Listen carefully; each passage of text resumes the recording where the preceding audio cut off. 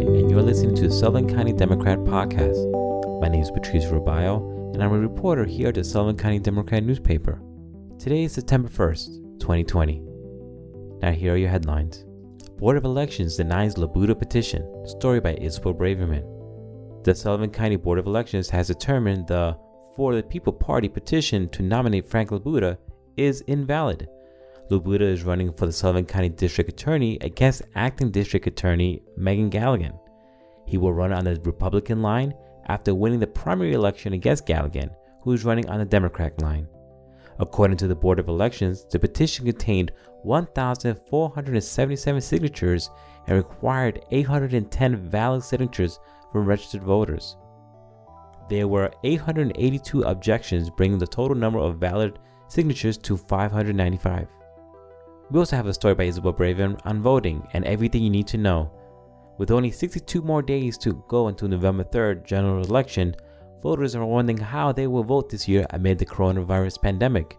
Last week, Governor Andrew Cuomo issued an executive order that requires county boards of elections to take concrete steps to inform voters of upcoming deadlines, be prepared for upcoming elections, and help ensure absentee ballots can be used in all elections.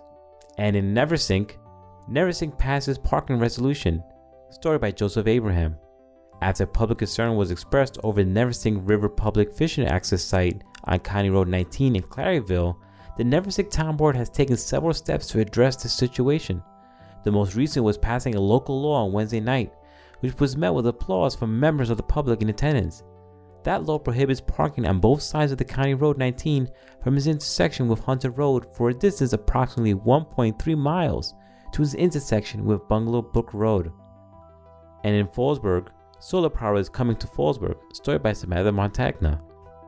Delaware River Solar is building a 20-acre solar power farm that is currently under construction on Roseman Road to bring solar energy and discounts to Solar Fallsburg NYSEG customers.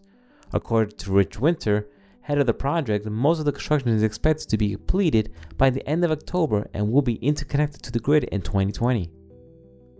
Also by Samantha, Mamakating unveils a fitness trail.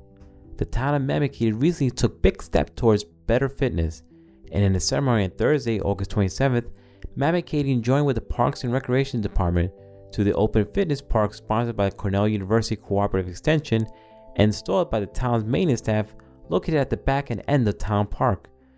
The fitness park is about a mile long and features 10 pieces of exercise equipment and a trail to walk or jog on, and is available to the public free of charge. Each piece of equipment has instructions for use and is designed to work out different parts of the body. We have all this and more in the pages of Sullivan County Democrat on newsstands now, or you can find us online at scdemocratonline.com or call our office at 845-887-5200. You can find us on social media. We're on Facebook, Twitter, and Instagram. If you like this podcast, don't forget to subscribe.